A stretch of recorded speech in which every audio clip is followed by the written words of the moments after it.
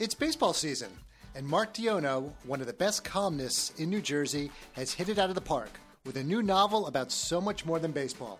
He'll join us for a seventh inning stretch on this week's Jaffe podcast. You're listening to the Jaffe podcast, brought to you weekly by Jaffe Communications.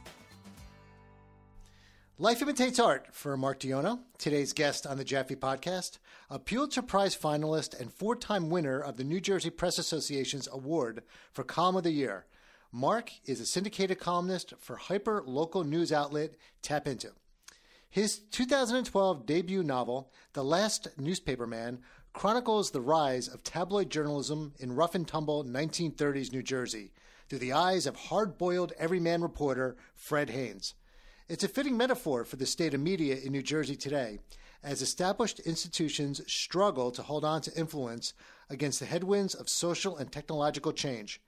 Mark's new novel, Gods of Wood and Stone, is also a portrait of a changing America, this time against the background of another of our nation's time-honored traditions, baseball. Gods of Wood and Stone is available anywhere great books are sold, and we're so grateful that an old friend is in our podcast studio today. Mark, welcome to the Jaffe podcast. Thanks, John. Thank you.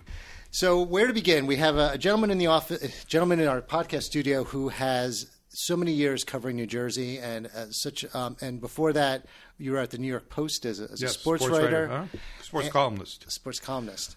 And I think we should probably just start with the book. And I don't know when you get time to write these. Write 5 of them, especially when you were busy at the Star Ledger at the same time. Yeah, and I have 6 kids too. And basically, the youngest 4, I was the custodial parent of them for all through their middle school, high school, and college years. Mm-hmm.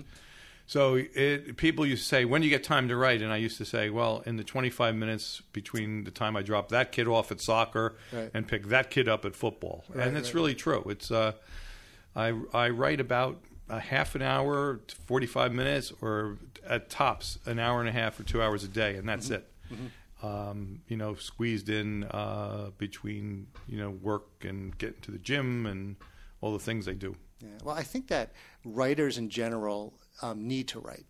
It's not something that I don't think that you writing this book or anything else, I don't think has ever been a chore to you. Well, it's a chore in that it's a chore in that you want to finish it. Mm-hmm. But I think I agree with what you're saying, which is why I picked up the Tap Into column. Mm-hmm. I left the Star Ledger in December, and I just felt that it was the right time for me to leave the Star Ledger and New Jersey Advanced Media. It was absolutely the right time for that. And the reason is that I had some basic journalistic ethical issues with the way the website presents itself. Mm-hmm. You're talking about NJ.com? NJ.com, mm-hmm. Yeah. And everyone I've told that to basically agrees. And we could talk about that forever. Mm-hmm. It's water under the bridge, right? But I started, because of you and Bruno Tedeschi and the other people affiliated with Tap Into, I thought here's a good way to keep my voice alive, draw attention to my website where my books are sold, mm-hmm. and I've got a name in the state. Sometimes it's hard for me to believe. Mm-hmm. But when I call people or I need to get in touch with people, there's still that residual number of people who either read the paper mm-hmm. or still read the paper that recognize the name, and that's good. That's very rewarding. And I'm 62 years old. I don't want to jump off that too soon. Right. So I want to talk to you about a few things today. I want to talk about the book. I want to talk about a little bit more about Tap Into, and I also want to talk about your perceptions of journalism in New Jersey, which a lot of our listeners are very interested in. Well, let's start there. Okay. Because, let's do that. Let's start there because I think we are the most underserved state in the country mm-hmm. when you talk about the major journalism corporations. And that's been a problem since the 1700s. Well, but it's been exasperated, So We're owned by, everyone. I think every major paper in the state is owned by either Gannett or the New Houses, except for the Atlantic City Express. You might know better than the Press of AC. Yeah. I don't know who owns that, honestly. Actually, it's Warren Buffett. Oh, I didn't know that. Yeah, his company owns that. Okay. Last I heard, he sees it as a good investment. I guess so. So everyone else is owned by Gannett and the New Houses, and they have both followed what I call that model of diminishing relevance. You fire reporters, you cut to the bone, and there's no urgency to read the product. On NJ.com now, they're actually recirculating lists. Old lists. Old lists. We rate the 100 best breakfast cereals, and it came out first in 2016, and they're retreading it. So I think that local news, and by the way, I've got to say this: the New Jersey Advanced Media State House and some of their other work has been really good journalism. And I mean, you still have Sue Livio there, sure. who was probably the prominent healthcare writer in New Jersey. Ted Sherman's still there. Yep. Suzanne Pevkovich, behind-the-scenes editor, is still there. Andre Malak, videographer, who is an amazing talent, is there, but underutilized because they only do these 30 snippet, social media things. But man, that guy shot two documentaries that I think he's got 2 or 3 Emmys under his belt. So there's a lot of good work that still goes on, but the overall problem is that everyone has abandoned local news. Yes. Nobody is in the towns. There aren't that many feet on the ground. Imagine all these council meetings every day that Sure. no one covers. Let me just say, in 25 years ago when I was at the paper, when it was a very different paper, I would go to South River, okay? And I would go to a planning board meeting.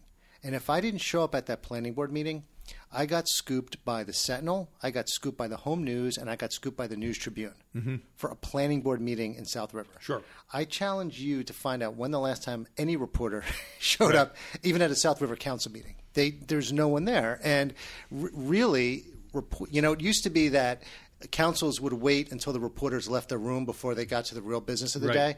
But now they can just do it with impunity. Sure. And so people that might be listening will say, well, so what? You don't go to a planning board meeting. But the next thing you know, you have a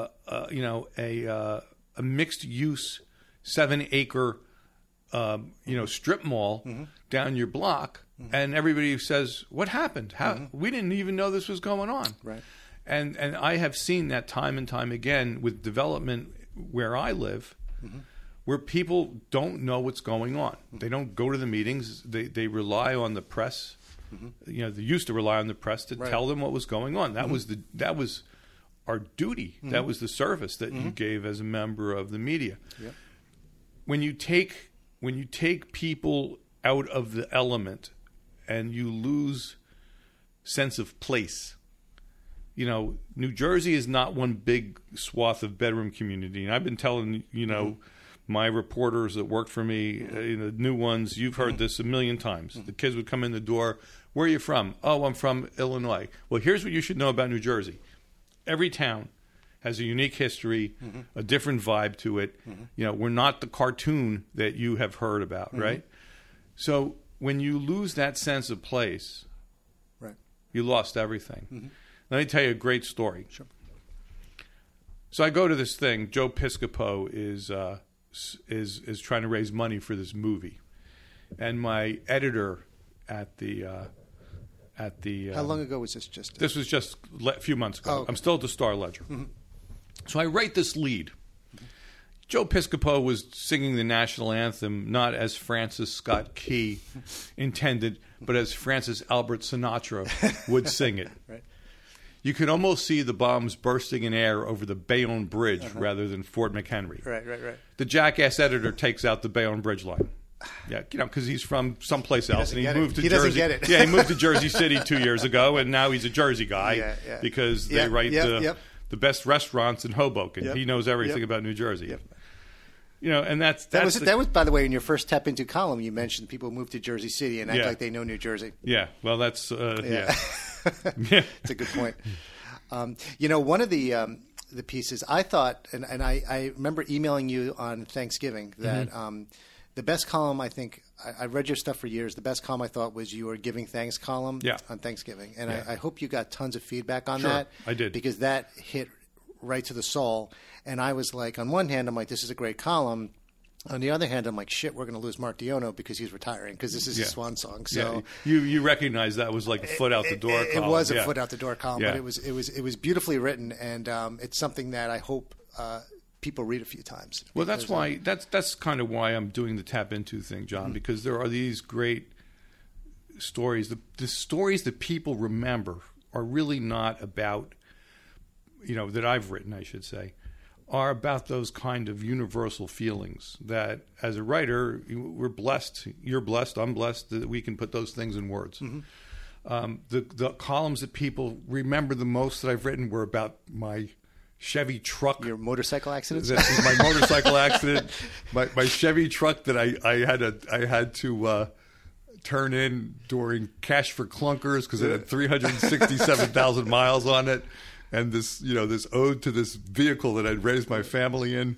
One about my daughter going to her last day of high school, and the for both of us, it was the first day of the rest of our lives because she was done with school. She's the last of the kids. And you were the first one to put a different spin on the story of the pooperintendent. Yeah, well, that's that was. Truth be told, this is why I left the paper. Because I had issues with an editor there over taking ownership of what we did to this guy's life as an industry.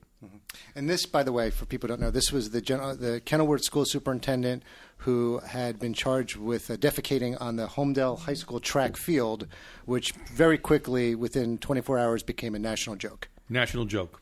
And you wrote a very different column about it. Well, first of all, what was presented to the press was salacious and very strange and weird, with his mugshot, which was illegally released, because in New Jersey you're not supposed to take mugshots of people that are not charged with an indictable offense. So. In the old days, we would have questioned that police report. We would have called and said, well, when you say on the field, was it on the field or in the vicinity of the field? What time of day did it happen? Was it light or dark? Was he alone at the track? But the press release that the police put out, Homedale police, made it sound like the guy went on the 50-yard line. And it began this whole stupid, crazy speculation about how they were a rival school or some idiocy like that, which begins to take hold. Now, you and I know that, and I have talked to rooms full of lawyers on this. When the media sets a narrative, you cannot undo it. Right. The truth doesn't matter. The media has set a narrative, and I've always recommended to lawyers that they get out in front of those narratives. Right? Yep. So, in this narrative, we have a serial, guy who's going every day, which is what they put in their press release, on the field, which is in the press release, and none of that's true. They set up a camera after a couple of episodes behind the bleachers. The guy's running at 5 o'clock in the morning. It's dark, okay? The guy pled guilty to one count. It's a $500 fine. It's the same charge as urinating in public, which find a man that hasn't done that. I did it twice last week. Probably in Hoboken. Yeah, no, not in Hoboken. But, and we destroyed this guy's life. This guy's life was destroyed. And it's a great story of, the digital damage that newsrooms should be more careful about than less. So your editor, when you said you would clashed with him, what was he saying? What were you saying? What did he want to just blow this? Well, this is Wizard of Oz cowardice. Mm-hmm. And I'm going to name him. His name is Chris Kelly. Okay. I don't know him. And people should know that because his name should be linked to this, just the way Tom Tramoglini's life and name has been linked to it. The superintendent. The superintendent. Chris Kelly says to me, well, we didn't, shit behind the bleachers. We didn't get arrested. All we're doing is covering the story. Well, that's not true. They wrote 18 stories about the guy, like in the first 2 cycles. They did everything they could to get the name, Super Pooper or Pooperintendent in a headline. They used the guy's clickbait. There's no question about it, because this is a story that would be a one-day thing in the paper, if at all, disappear. But you continue to generate these headlines. Now, once that happens, the damage that's done in this aggregation world is incalculable. There's story. If you Google this guy's name now, there's stories that come in from London. Everybody's on the story, and so to be so reckless with something without any conversation about how is this going to impact a guy who's essentially, a minor public figure, and what he did has nothing to do with his job. Okay, and which is a news element, I think, right? To do that without a conversation, but just like, hey, let's just go do this. Let's go have fun with it. And that guy, I heard that guy say that. Let's have fun with this. Oh shit! Did he? Did you guys try to get an interview with him? I got an interview with him. I got like the first that next day. No. I got an interview with him after the adjudication of the case. Okay. That's when I wrote the column. But that was weeks after. Oh God, yeah, his life was already destroyed. Yeah. The column was about the fallout. The column was about his life being destroyed. That people should know that this guy that's a dartboard for your entertainment, that he's a piñata for you to make your stupid comments on NJ.com. Right. His life has been destroyed. And guess what? In this world today, it could happen to you. Somebody takes a video and they post it, and the media, says, hey, this is clickbait. Let's throw it up. Yep. It could happen to you. That's the whole business structure behind like TMZ. Well, here's the interesting part, John. Let me quasi journalism, but go ahead. Yeah, I don't mean to interrupt you, but here's the interesting part to me. The digital media hides behind the same press shields that we did in print journalism. However, is it malicious to write 15 stories about a guy who is charged with a municipal offense when your stated business model is to get as many page views as we can, to get as many clicks as we can? If that's your stated business model, can you're outweighing the value of the story by trying to generate as much interest in it as you can.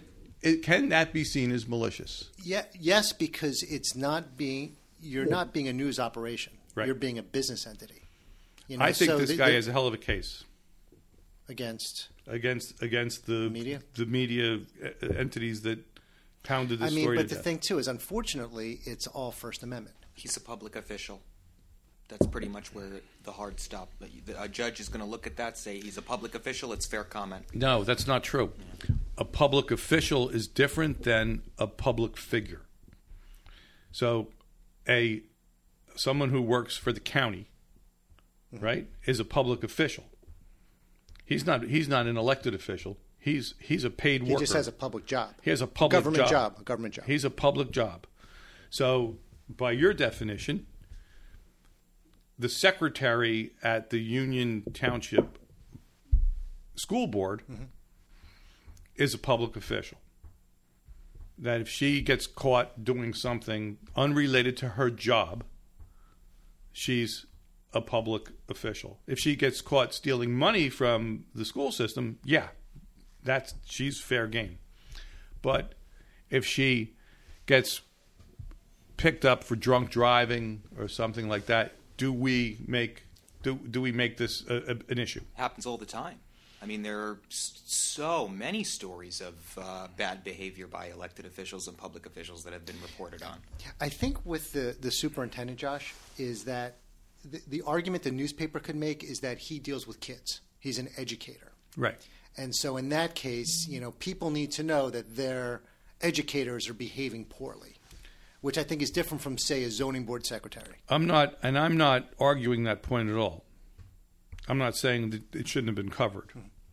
It should have been covered responsibly. But at what point now? And this is the argument. At what point are you piling on to satisfy your business model rather than to cover the news? And if some judge somewhere sees that differentiation, that's going to open up a lot of arguments towards how the digital media behaves. I think it also. This is, by the way, a great discussion. But I think it also goes beyond that. And for example, in our world, putting on our public relations hats, we are always pitching op-eds for our clients to the newspapers. Right. Okay. And when we get an op-ed placed, and say it's on mycentraljersey.com or northjersey.com, there's these comment sections. And we tell our clients, make sure you write comments, because newspapers are following that. And if there's an interest in that op-ed, manufactured or whatever, we know that there's a lot better chance that they're going to write another op-ed on that. If you're not or run another op-ed on it. If you're not defining the narrative, somebody else will jump in and do it for you. Right. But you see how basically newspapers are saying, you know what, let's all play the game together. We'll run your piece, fine, but you got to make sure there's some nice web traffic that comes to it. Otherwise, next time, you could have the most relevant piece about the most important issue in New Jersey, but if no one cares, it's not going to see the light of day. Right. So this is a very pervasive issue that goes far of beyond. Of course. Now, this is like saying, okay, McDonald's makes the best hamburger because it sells the most. Not true. Right? Okay, fine. This is like saying, some blockbuster movie, that made off some comic book is the best film because it generated the most amount of money. Right? Right. And when you follow that model down to the sewer, why are we all just having pornographic websites? Race to the bottom. Right. So race to the bottom. So that said, and we started our conversation talking about how there's nobody to cover planning board meetings, there's nobody to cover local news other than tap into. To me, also, NJ Advanced Media could say, hey, Mark, we're trying to stay alive here. We have X amount of legacy costs. We're still delivering newspapers and trucks with unions. What's your grand idea? How do we stay alive if we don't do this? And I don't know if that answer is there, but I'd love to know. Well, I think that in the case of some of the websites, and I'm not going to single any of them out, the clickbait elements have overpowered everything else. And you could create a web page that basically says, here's the stuff that you should know, and here's the stuff that's fun. But many of the web pages, it's all interspersed. Right. So there's, with sponsored content mixed in as well. Sponsored content mixed in as well. So here's the story about the 11 kids who died at the center in Wanacue. Next to a story about our favorite breakfast cereals. Yes, I see that. Yeah. Next to the story about here's what Emily or what's her name, the Clampett girl. Here's what's her name, Clampett looks like now. Somebody from the Beverly Hillbillies. Beverly Hillbillies. What was her name? I don't know the daughter. All I know is Jeb Clampett. Ellie Clampett. Here's what Ellie Clampett looks like now. I mean, it's ridiculous. How does she look? I don't know. I think she's actually dead. I'm just showing my age. Yeah. I mean, so the other thing too is that the price for entry into the New Jersey media world is very cheap. And I say that if Josh tomorrow said, you know what, I'm done working at Jaffe Communications, I'm going to go create my own news website, probably with about $500 in a template. Sure. Josh is a journalist. So there's a lot of other stuff out there that if you put it up on social media, it appears to be real media. Right. So also real journalists in New Jersey are constantly competing with fake media. And I hate using the word fake media because somebody else does. Course, but the point is that how does journalism in New Jersey become profitable and stable? And two, how does it remain, or how does it build on legitimacy? Well, this is a very interesting point, because what I see from the media companies that we're talking about is they've cheapened their brand name. Okay. You have now made yourself not that authoritative, reliable source, because the clown car part of it is what attracts most people, attracts most commenters, and so you've lessened your legitimacy. Right. And to me, right from the start, all we had, was trust. That's all we had. If people could trust us as a news source, I'm talking about the media in general, then we were viable. The trust has gone out of the media. I mean, this is just from this is a long time coming. This has nothing to do with the guy in the White House. Right. People have started to distrust the media on a slope as long as I've been in the business. They've been bludgeoned by crime, by celebrity news they don't really care about, by paper thin coverage of events, the stories that come and go, sensationalism, and I mean, look at the numbers. I mean, I kind of think that there's a lot of self-inflicted wounds in our business. I think that our business, John, is the least introspective business that I've ever seen. And I think the election bore that out. Like, what did we do here? Let me just finish this with you, okay? What did we do here? For ratings, we never took the camera off Donald Trump. Yep, we did this. We did this. We never took the camera off that guy. On the other side, we never took Bernie Sanders seriously. We created this election dynamic. These candidates were pushed into the fore by the media. Okay, now in the Trump side, oh my God, we created a monster. Let's destroy it, which then got the public to back him more. That election was a mandate on the media, and as the media was pushing Mrs. Clinton up, people were rejecting their version of it. I mean, enough people for the guy to win the election, and that to me is something that should have been looked at. And what did we do? Well, after the guy takes over office, it's the same pattern.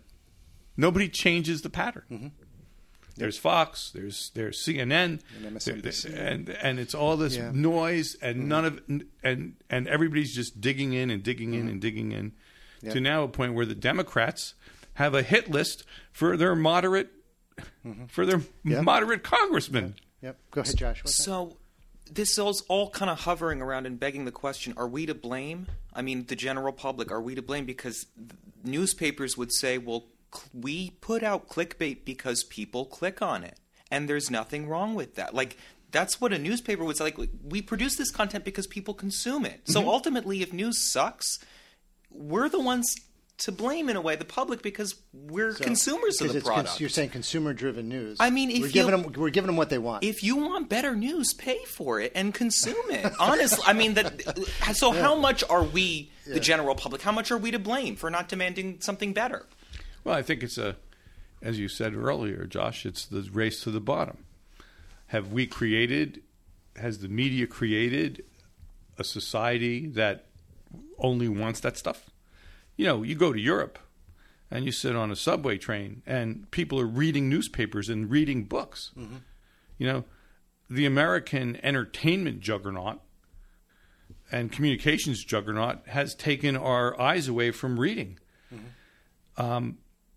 If we give the people a certain thing, they're going to be used to that thing, right? Okay, so by your definition, or what you're saying is this race to the bottom the clickbait will win out, and we, as an industry, give up.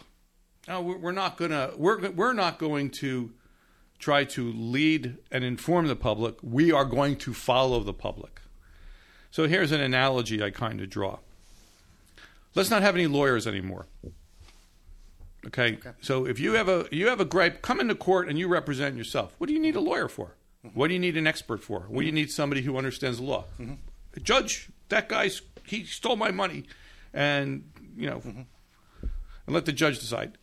The press should have been the professional vanguard of what was important, what the public really needed to know before it gets too late. And who gets to decide who the professionals are? Well, that's the thing. That's the question, because the First Amendment does not draw a distinction between what you you can't be like as, a licensed reporter. Yeah, you can't pass an exam to become a reporter. Yeah, that's just right out. But how about some kind of trade organization that says, "Hey, look, we would like to have these certain standards, and we're going to give you a stamp. You are a American journalism SPJ. Yeah, SPJ certified newspaper. I mean, but the thing is that, Josh, and this is important too, is that back in the day, newspapers self-regulated in that regard as far as professionalism, because when the Star-Ledger had a Sunday circulation of 700,000, it was able to pick and choose the best reporters that were out there. So if you got hired by the Ledger, it meant at the time that you had a brain in your head, you were responsible, and you had some experience elsewhere.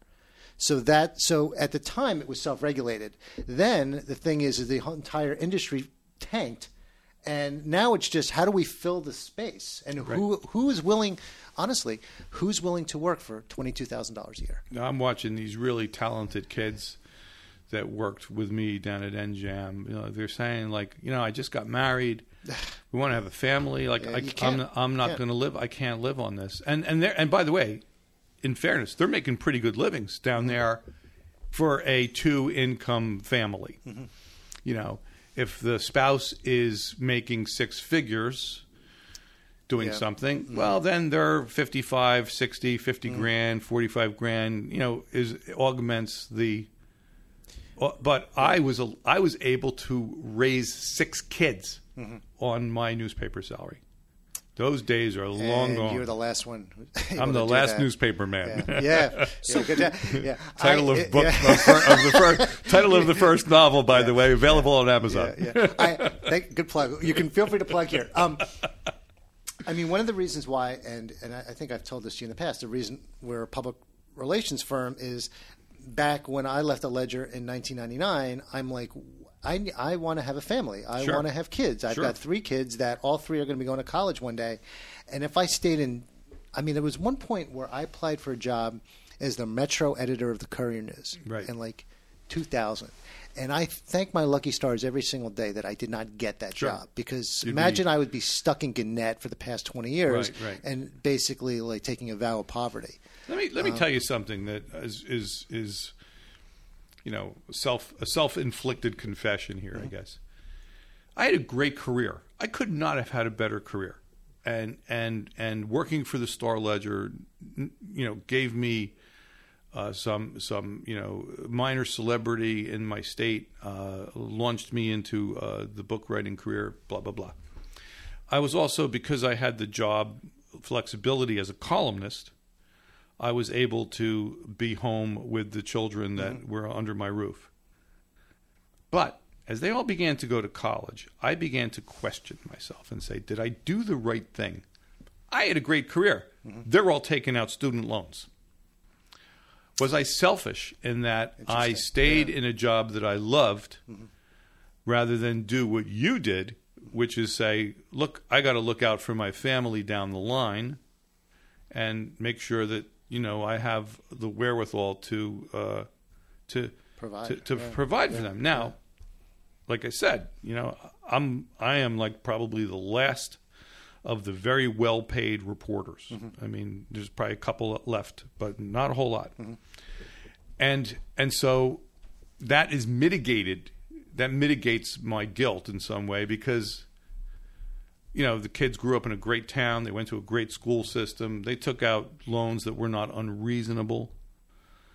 But as you know, John, you're a smart guy. You come in contact with guys that are much more famous than you, that have better jobs than you, and you say to yourself, I'm just as smart as that guy. I could have done that. I could have been this. I could have been that. If I had made more investment in, would I, whatever. And I felt like that. Did I do enough for my family by doing something that I loved? And the people that are in the industry now will never get a chance to ask themselves that question, because they're going to leave.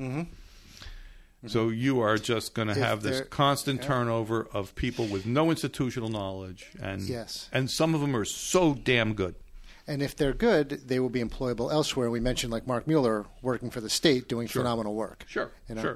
But listen, I want to switch over because I do want to talk about your book.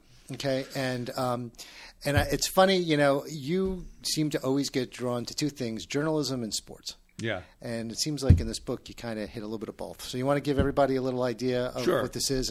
Well, here's one of the segues to what we're talking about to this book is this very interesting part of it in the book about a thing called the Cardiff Giant, which in 1869 becomes America's first reality star, in that it does nothing but lay there, and it becomes a national sensation based on new communication in the media, right? And at the time the Cardiff Giant is unearthed as the biblical Goliath and becomes the great American hoax, it's also in 1869, which is sort of the birth of popular culture and sports culture, in that the Industrial Revolution's full underway, the Civil War's over, and we're becoming an industrialized nation, and people have spare time. Yep. So 1869, Rutgers versus Princeton. Rutgers versus Princeton. Right. Rutgers versus Princeton, the first college football game. 1869, the Cincinnati Red Stockings were formed. First professional baseball team. 1869, the number of Broadway theaters, what's the word for expands by 20 times. Wow. Right? They just blow up. Yeah. 1869, P.T. Barnum and the Freak Show Museum, his big museum. This is the beginning of like what somebody says at the time, the Cornell University president, writing about this, about the belief of this thing, uses this phrase, the truth of majorities. Okay. And we are still stuck in the truth of majorities. It's great. Jersey Shore is a great show because this many people watch it. And we're going to promote that show. 10 million Elvis fans. Can't be wrong. Right. 10 million Elvis fans. Can't be wrong. Right. $200 million made by this movie. Over $1 billion served by McDonald's. Everything's measurable. And when you are measuring everything, what gets lost? And part of the thing in the book that this blacksmith, who is one of the main characters, comes across is that America is unique in that we do not have an ancient culture. We don't, right? We don't have an ancient culture. We don't have a Michelangelo. We don't have Leonardo da Vinci. We don't have Bach. We don't have Mendelssohn.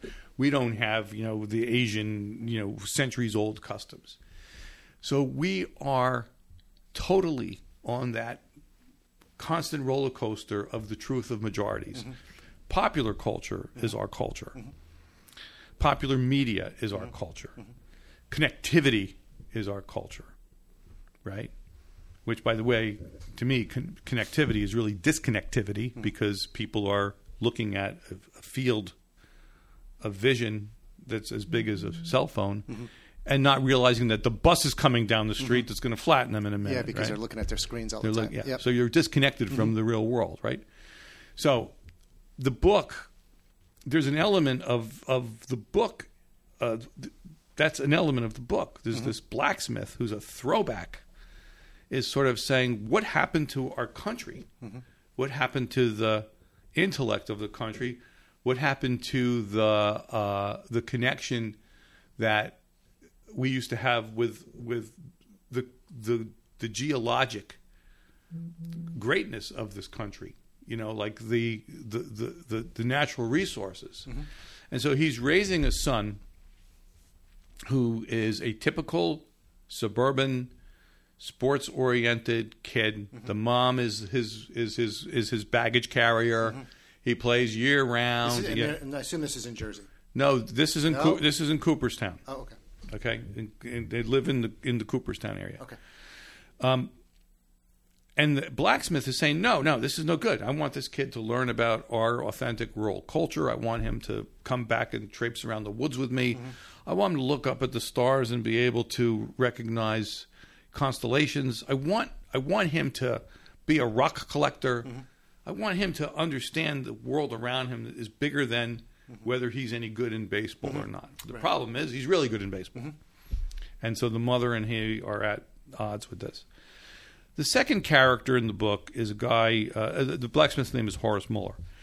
The second character in the book is a guy named Joe Grudick, who is a retired baseball catcher from the Boston Red Sox, who grew up in Union, New Jersey, back when it was a blue-collar, they had a manufacturing-based kind of town, which I remember from when I was a kid. Joe Grudick's narrative is about the alienation of celebrity. That when you are a celebrity in our celebrity culture, you are dehumanized. People scream stuff at you from the stands. You are besieged by people as if you have no privacy. And then when that dries up, you're kind of adrift in the world. Now, that's kind of an interesting story, and not one that's that unusual, except nobody ever, once these people are dried up, or once their careers are over, we only really examine the tragic cases of, the childhood stars or now, whatever, drug addicts or, whatever. Right. But the regular guy, the regular star that just fades back into life, there's never really been any kind of examination of that, and this is this guy, and he's adrift. First of all, he's emotionally stunted because he's never had to do any single thing for himself. Right. They arrange the hotel, they arrange the apartment, they arrange his life is arranged. And secondly, he becomes a star at such a young age that he doesn't have anyone in his background, including his own father, who he doesn't think is aligned with him or loves him because of what he does, not who he is. And as he retires, he's faced with this idea, and it's a line he actually uses. He will always be identified as who he was, not who he is. Yes. That overpowers everything, and he'll move forward in this life always being who he was. And can we say today, with the news of Tom Seaver announcing his dementia at age 74, the story is not about what happened to Tom Seaver over the past 30 years. I think it ended in 1992 when he retired. Yeah, brilliant point. All he is the guy we remember. What happened since? There's a big empty hole. By the way, Tom Seaver didn't retire in 92. I think it was 83. I just didn't want to start getting nasty phone calls. Go ahead. I don't remember. I don't remember. I think he retired with the White Sox. But go ahead, Mark. Sorry. Yeah. So that's an interesting character study. And so Joe Grudick, adrift, reaches out for a girl in high school that basically rejected him, that he thinks is the only person that's been authentic in his life. Right. And he's trying to get involved with her. Right. Now, the book opens with the blacksmith, Horace Muller, jumping up on Joe Grudick's stage with a long-handled hammer and smashing his plaque during the induction ceremony. And Joe Grudick has no idea who this guy is or why he's doing this, except back when he was a minor leaguer, a 19-year-old kid, he had an event with two local teenagers at some minor league ballpark, girls who wanted him to buy him beer and get drunk with him, and he has his Me Too moment that's haunting him ever since. And he's afraid that in this day and age is going to come out.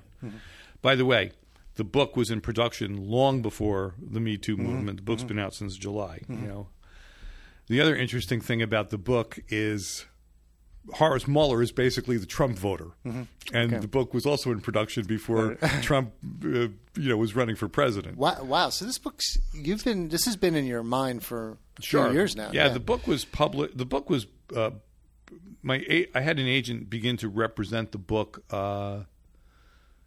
Was it? Yeah, 3 years ago in April. Oh wow!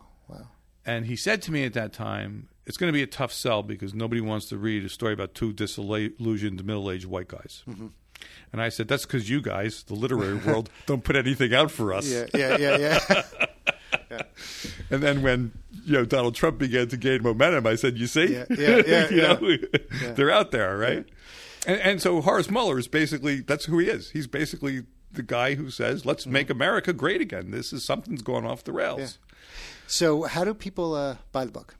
Oh, it's on Amazon. It's at Barnes and Noble. It's a major release. It's a Simon & Schuster book. This is great.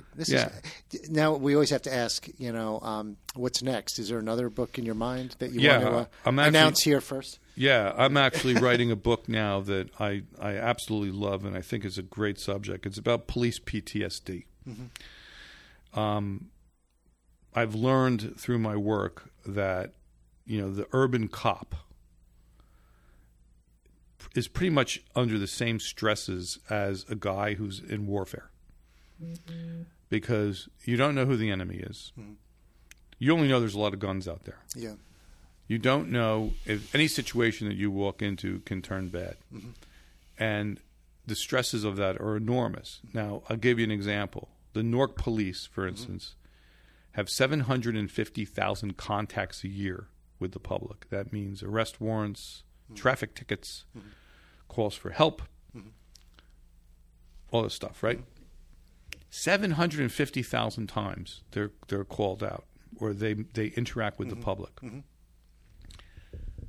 How many of those turn deadly? How many of those turn bad in any way?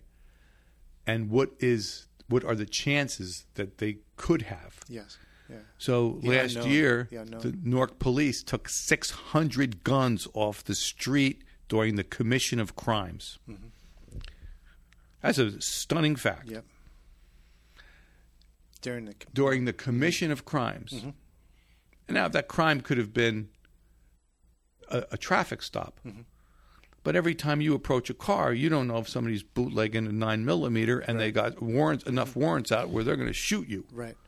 So is the book is it a novel or is it more of a? No, it's a novel, okay. And the book is about a guy who goes from a suburban police department where he's basically a protect and serve cop, and he goes to work in a homicide unit in Newark or Essex County. And what he sees impacts him in the most devastating way, as it does the city cops too. But it's just not as clear cut. He's like a little young deer. Yeah, who's just getting thrown into this. For them, the rest of them, it's just life. Yeah. And it cheapens his own sense of life. And the way nobody else has respect for life on the streets. Right. And there's an African American detective who is his partner, who eventually has so much despair that he commits suicide. This cop, the cop from the suburbs, after the suicide, returns to his hometown and realizes that he's different. He's not the protect and serve guy anymore. He's the guy who cuffs you, makes sure you bang your head getting into the car. Yeah. He's a guy who's now thinking that humanity sucks. Yeah, he's the guy he never thought he would be or want to be. Yeah, exactly. Got it. And things unravel because of that.